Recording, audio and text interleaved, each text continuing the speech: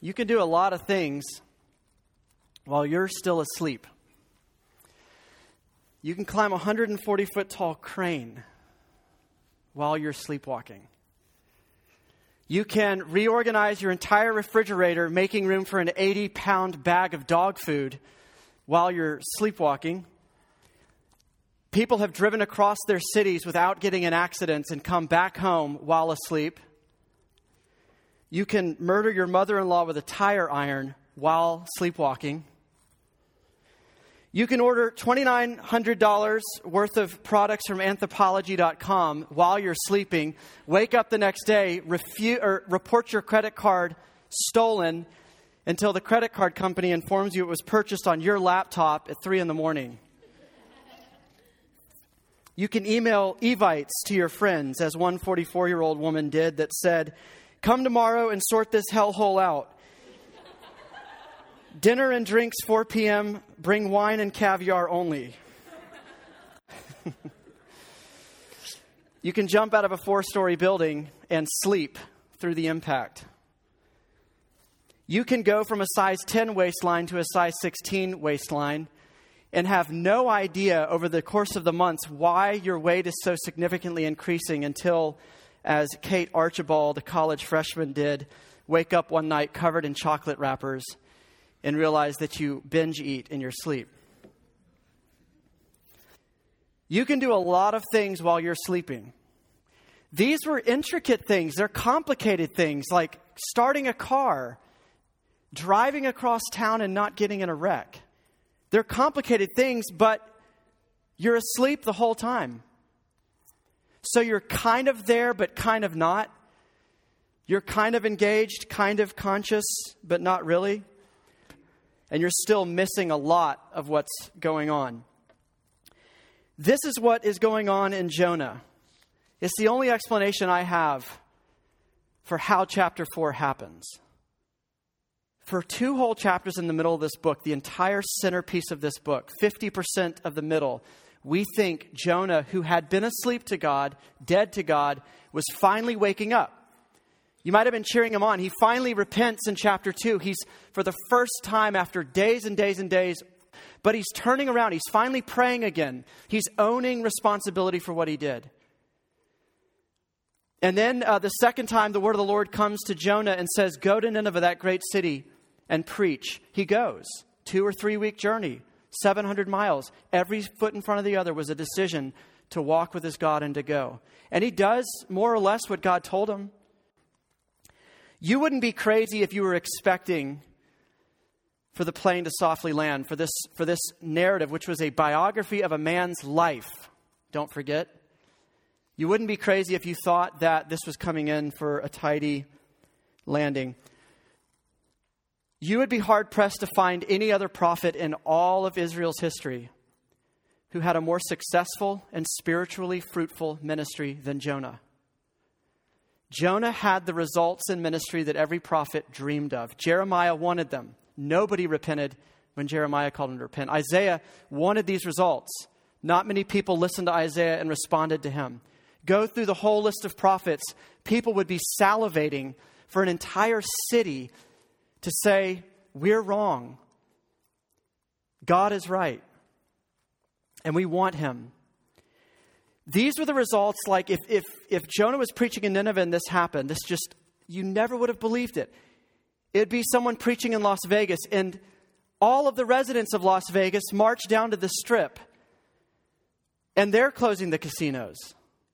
And they're giving all of this, greedily hoarded money out to all of the people living on the streets.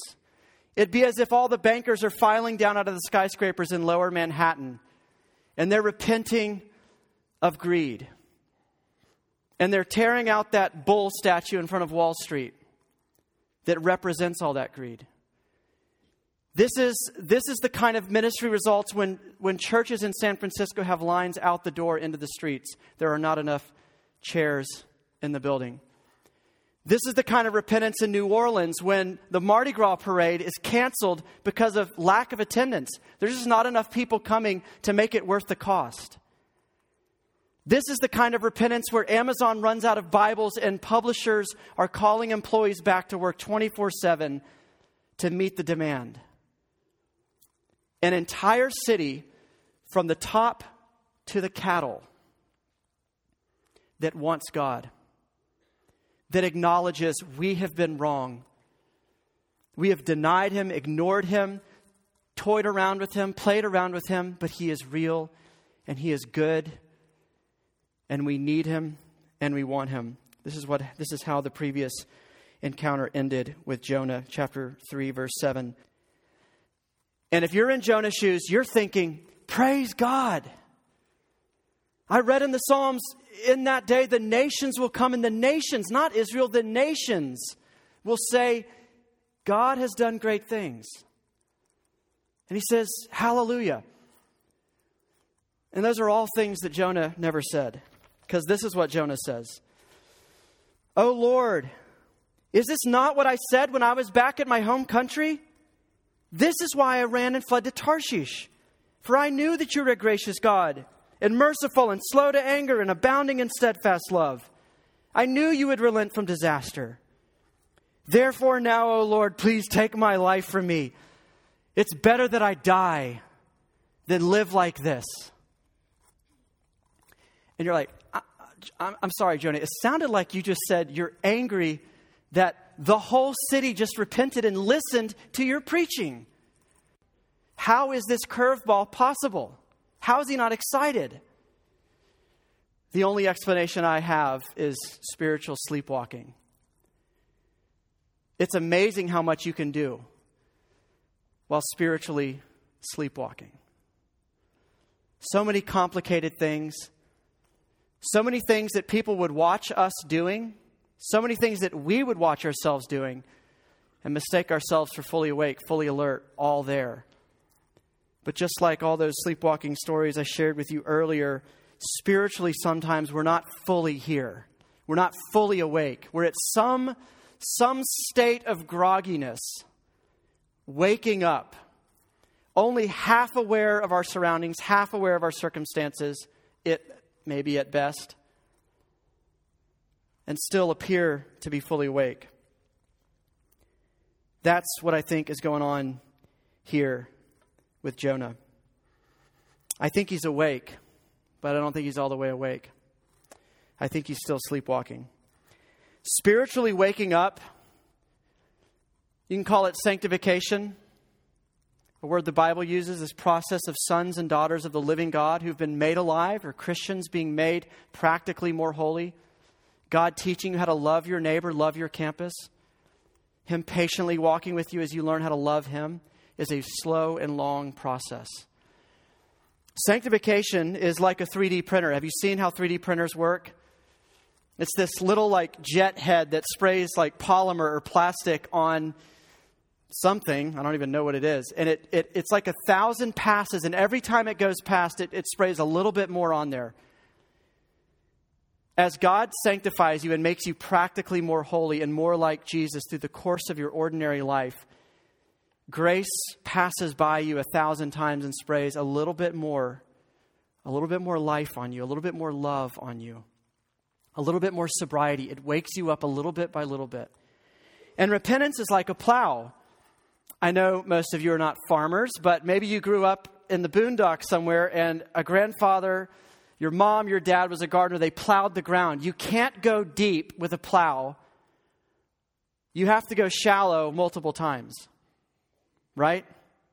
You got to go maybe 6 inches or a foot deep, and then you got to go back over the same ground and back over the same ground to dig down because the ground is so hard the plow can't cut through it.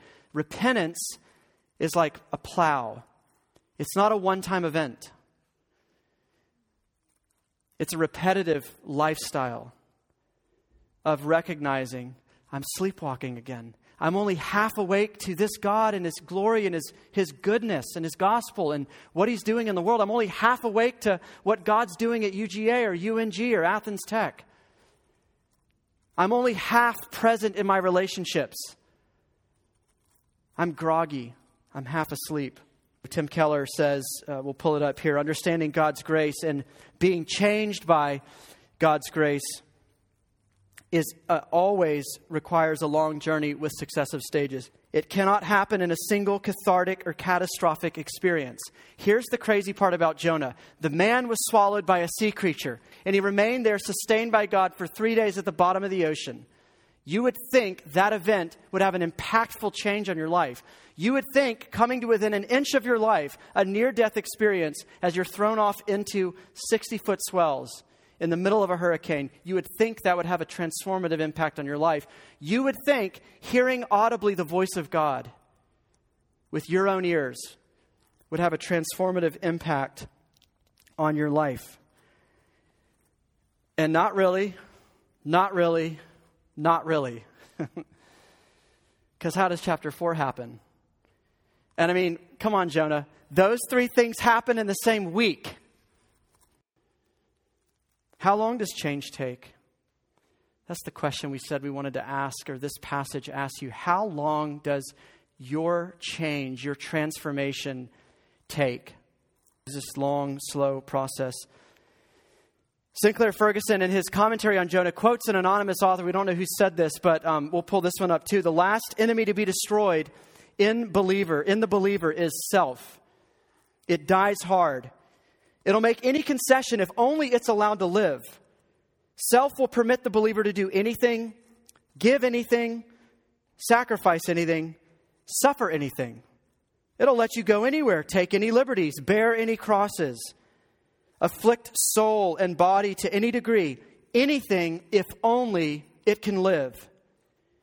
It'll consent to live in the slums or in a faraway heathendom, if only its life can be spared.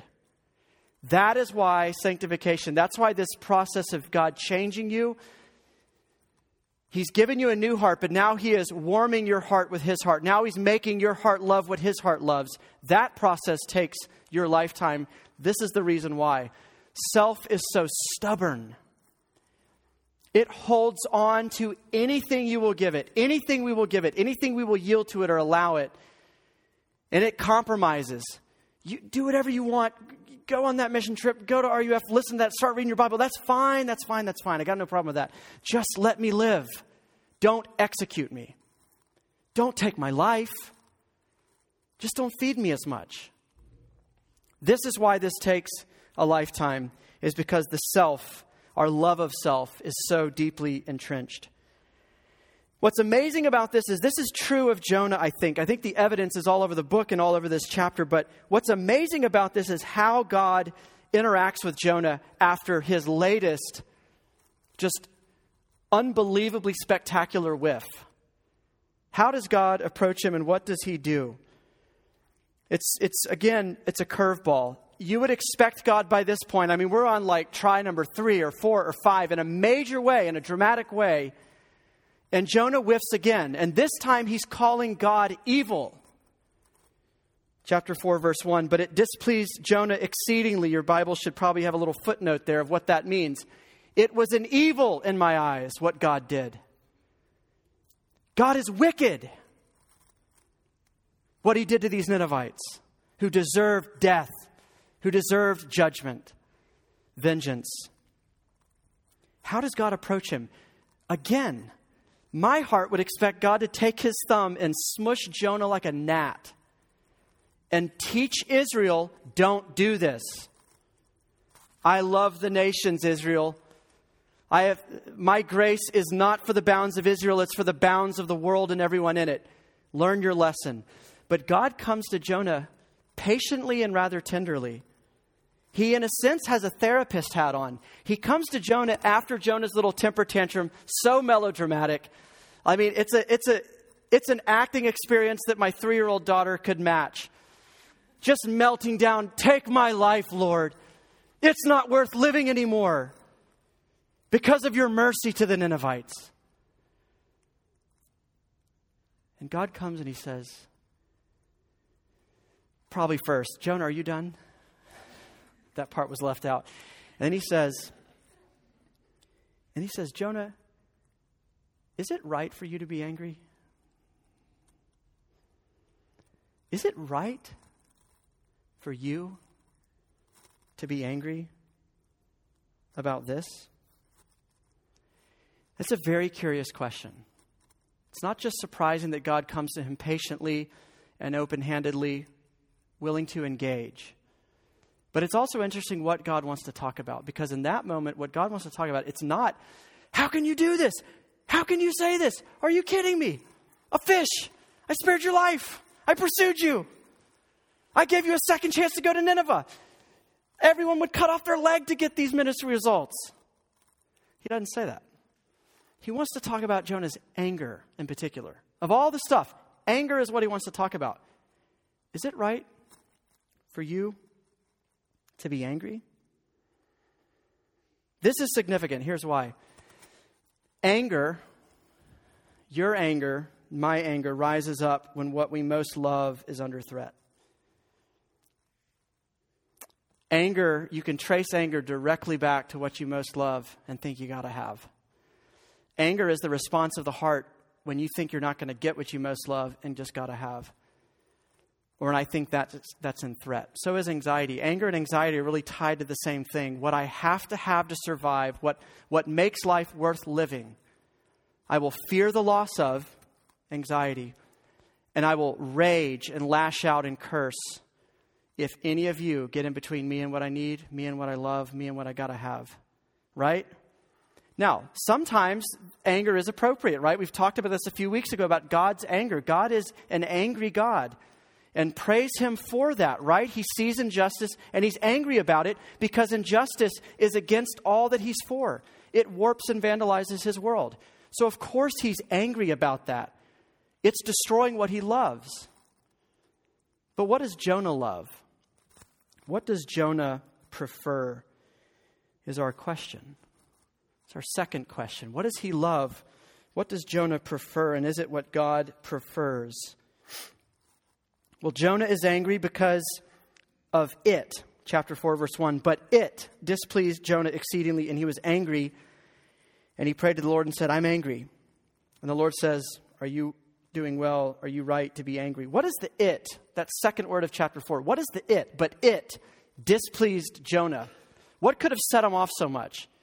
The it is the Ninevites' repentance and God relenting from disaster. They repented, God relented. Jonah is pissed because of that. That's the it that he is responding to. That's what he is angry about. And that's what he loves the most is exposed in this through his anger. We're going to get to it, so hang with me. What did Jonah love the most, and how do we know? We know from verse 3. His melodramatic meltdown. Therefore now, O Lord, please take my life from me, for it's better for me to die than to live. That's how we know that Jonah was in love with something other than God, because Jonah said, life isn't worth living if I don't have that. This is not Psalm 73. Life is not living if I don't have you. You are my portion. Though my flesh may fail and my heart may fail, you, O Lord, are my portion forever. Saying, if I don't have you, life is not worth living. Jonah says, if I don't have that, life is not worth living. It's not worth going on. I could never imagine a good future without that. This is a little bit abstract. Let's bring this into our world a little bit. Here's how this plays out in the Christian life. If some priority or preference that you have makes you willing to write off the spiritual welfare of an entire group of people, especially if they're different than you, that is your greatest love. Whatever that preference or whatever that priority is that makes you willing to just wash your hands and just spend no thought, care nothing in your heart, pray nothing for a whole group of people and their spiritual well-being, their spiritual reconciliation to God, that for you is your greatest love. That's what you will not want to live life without. Textbook idolatry, as the Bible calls it. Here's a few examples and I'll give you a case study. Imagine if RUF decides, we've had a great 20-year run here in Redeemer, but this isn't UGA's campus, and the only reason RUF is here is for UGA. And we say, thank you, God, for an incredibly fruitful 20 years where, do you know, tens of thousands of people have crossed through this room in the past 20 years? What if we said, But you know what? I don't see many random people walking by while we're singing who hear the music and come in the doors. And I bet a lot of you have invited friends and it's been hard because they're like, wait, what? Downtown? I got to drive? Redeemer? It's a church?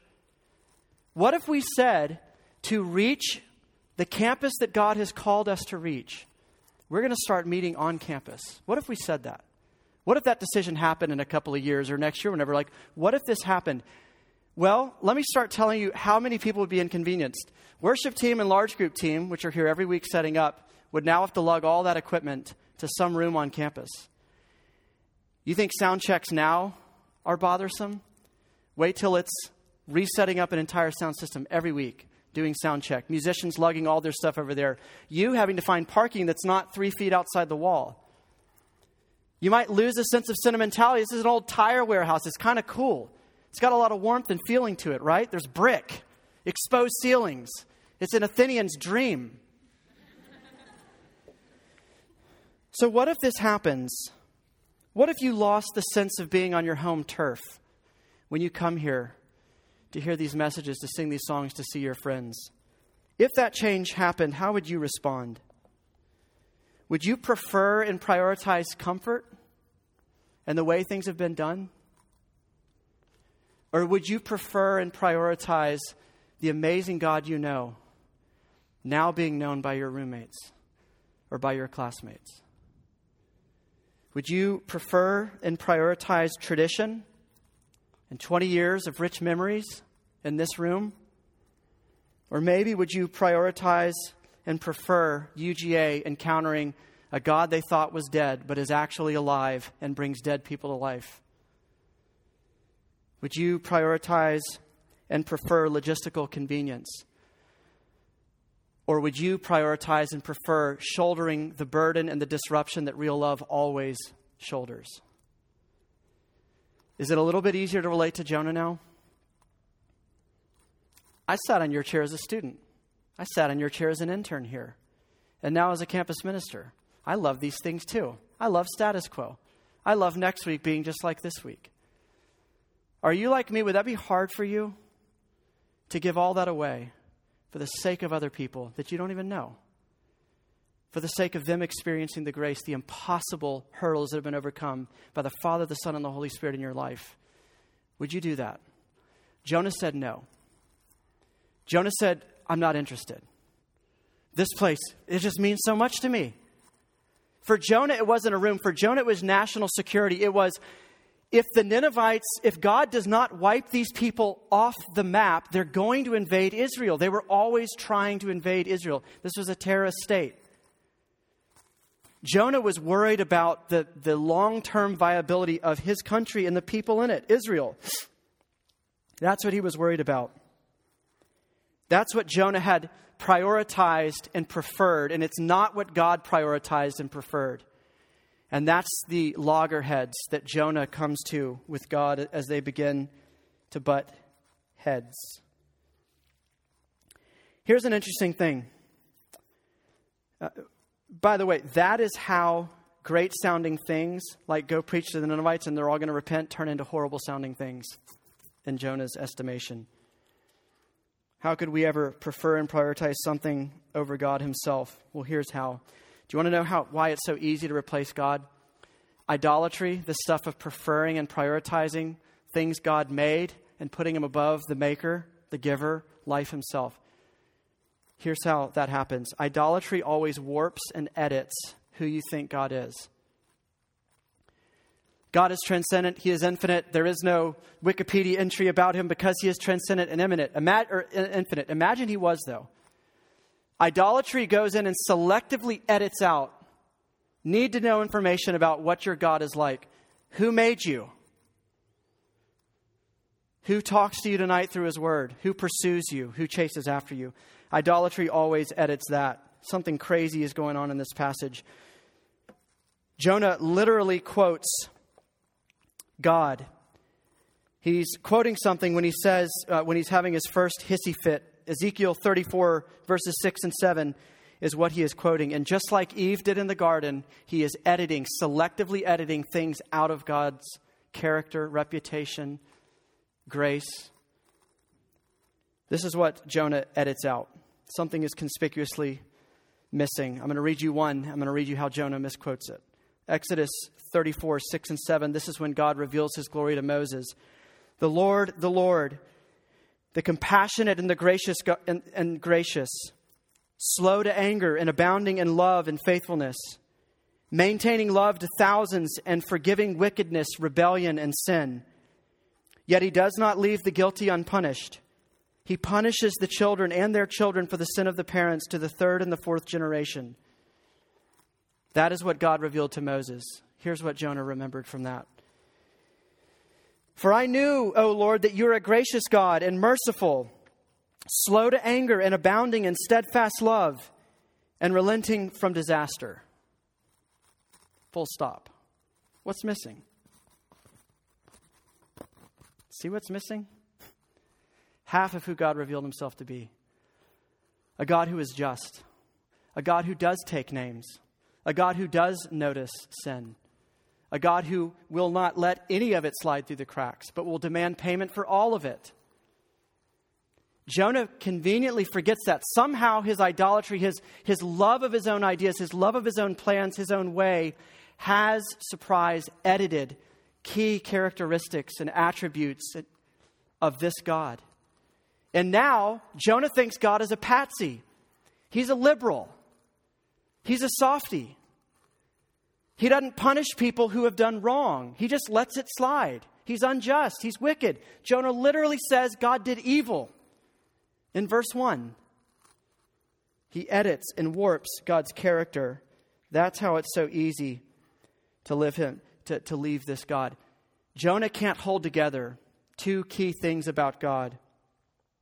He was asleep to this. He was sleepwalking through this tension. That God is serious about sin, and he's also serious about saving sinners.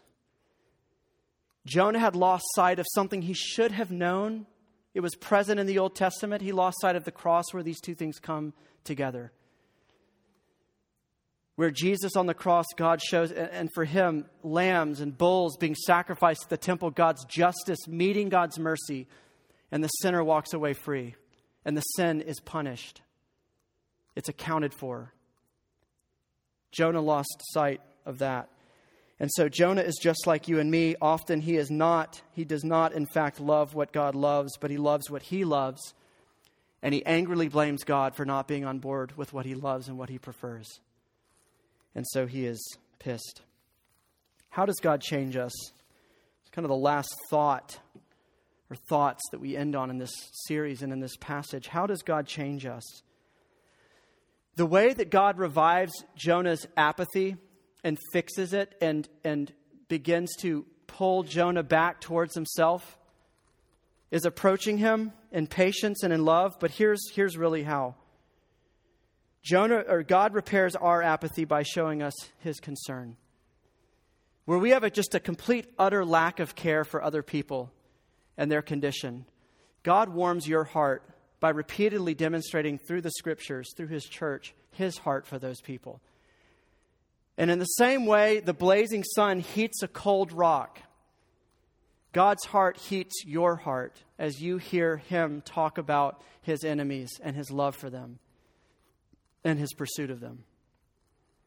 So if your heart is cold and apathetic and you don't give a rip about anybody else, and God showing them the mercy that you yourselves, that me myself have tasted, we need to, as it were, pull our hearts and lay them in front of the sun and let them warm up as we circle back around again and look at him as he loves this world, as he loves people who are not yet his people.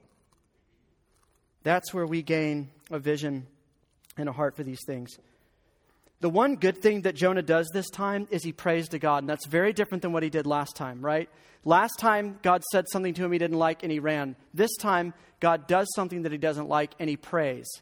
That's improvement. That's growth. And because he prays, he ends up with a conversation about God, not a conversation in his own head with himself. And the conversation that God wants to have with him is really more of a case study. And this is beautiful. Again, how God approaches Jonah, not through haranguing him, but by painting a real-life picture with Jonah. Verse 6, now the Lord God appointed a plant, and he made it grow up over Jonah, that it might be a shade over his head to spare Jonah from his discomfort. So Jonah was exceedingly glad because of the plant. But when the dawn came up the next day, God appointed a worm that attacked the plant so that it withered. Jonah, at this point, he was happy the day before, and now he's like, you're doing it again. See? When can I ever catch a break from you? When the sun rose, God appointed a scorching east wind, and the sun beat down on the head of Jonah so that he was faint. And he asked that he might die, and he says again, it's better for me to die than to live.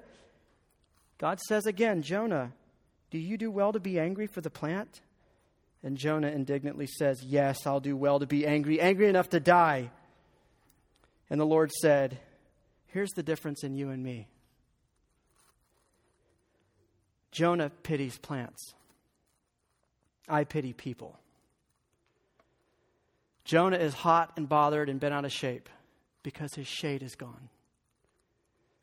And he has never, as of yet, given a single second's thought for 120,000 people's life and their vitality and their reconciliation to their Maker. I know we live in a pluralistic time. You're like, well, they weren't Christians. Why would they even need this God? Because there is only one true and living God. And he is the one creator and maker of all men and all women around the world. And until you are reconciled to him, you are homeless and you are wandering and you are hopeless and you are helpless. And none of that keeps Jonah up at night at all. But as it were, God says it keeps him up at night. He says, Jonah, do you do well? You didn't make this plant. You didn't grow this plant. I made it. I grew it. I gave it to you. And I took it away from you. Do you do well to pity the loss of your little creature comforts? Your little shade tree? I made these Ninevites and I sustained them. Yes, they're wicked, evil people, but I've caused the sun to grow in their crops and I've caused the rain to fall into their rivers. And I have sent a prophet to call them to come home to me and to stop playing games and abusing other people. And they have responded to me because I gave them the grace to respond to me. Jonah pities the loss of his creature comforts, and God pities people. This is always what God has been like. Jesus crying on the hill that overlooks Jerusalem right before he gives his life for his enemies. And he says, oh, Jerusalem, Jerusalem, the city that has killed the prophets. How I long to gather you under my wings like a mother hen gathers her chicks. This is consistent all the way through. 2 Peter, God says, I do not take pleasure in the death of the wicked, but desire that all would find life and repentance. This is what God says through the prophet Hosea when Israel, his people, are running for them. And he says, how can I give you up, O Ephraim? How can I hand you over, O Israel? My heart recoils within me. My compassion grows warm and tender. He pities Nineveh, this city of 120,000 people that do not know what the Hebrew says literally, their left hoof from their right. I love God. He is always so refreshingly honest. He calls these people cattle. These people are so spiritually clueless. The cows are smarter than they are. The cows are more in tune with reality than the people are. But he says, I pity those cows, this livestock, these humans who have become subhuman because they have severed the umbilical cord with their maker and their God and their sustainer. I pity them. I think about them. I send help to them and I restore them. That's the difference in this God and us. It's the difference in God and me. And it's a glorious difference. And before you think that God is sentimental and going soft, he is not a 13-year-old overly emotional boy who overshares and needs your love and your attention and your affection. He is sovereign and he is holy and he is eternal and he needs nobody and he needs nothing. He voluntarily loves. He voluntarily moves towards. He voluntarily calls to repentance. Not because he's lonely and needs your company, but because he is heaven-bent on pursuing his people. I end with this story. This is from a man named David Linden. He's a very old guy. retired pastor at my church out in New Mexico. His wife, Shirley, the first year we got there was her last year and a half alive. She was dying from Alzheimer's. For a long time, she lived in the house. He tried to keep her at home with him as long as he could before she couldn't manage that anymore. He wrote a prayer update to the church. How is she? If I tell you how my time went with her on Saturday and Sunday, you'll get the idea. I took along the little dog, Missy. The dog searched her out and knew her.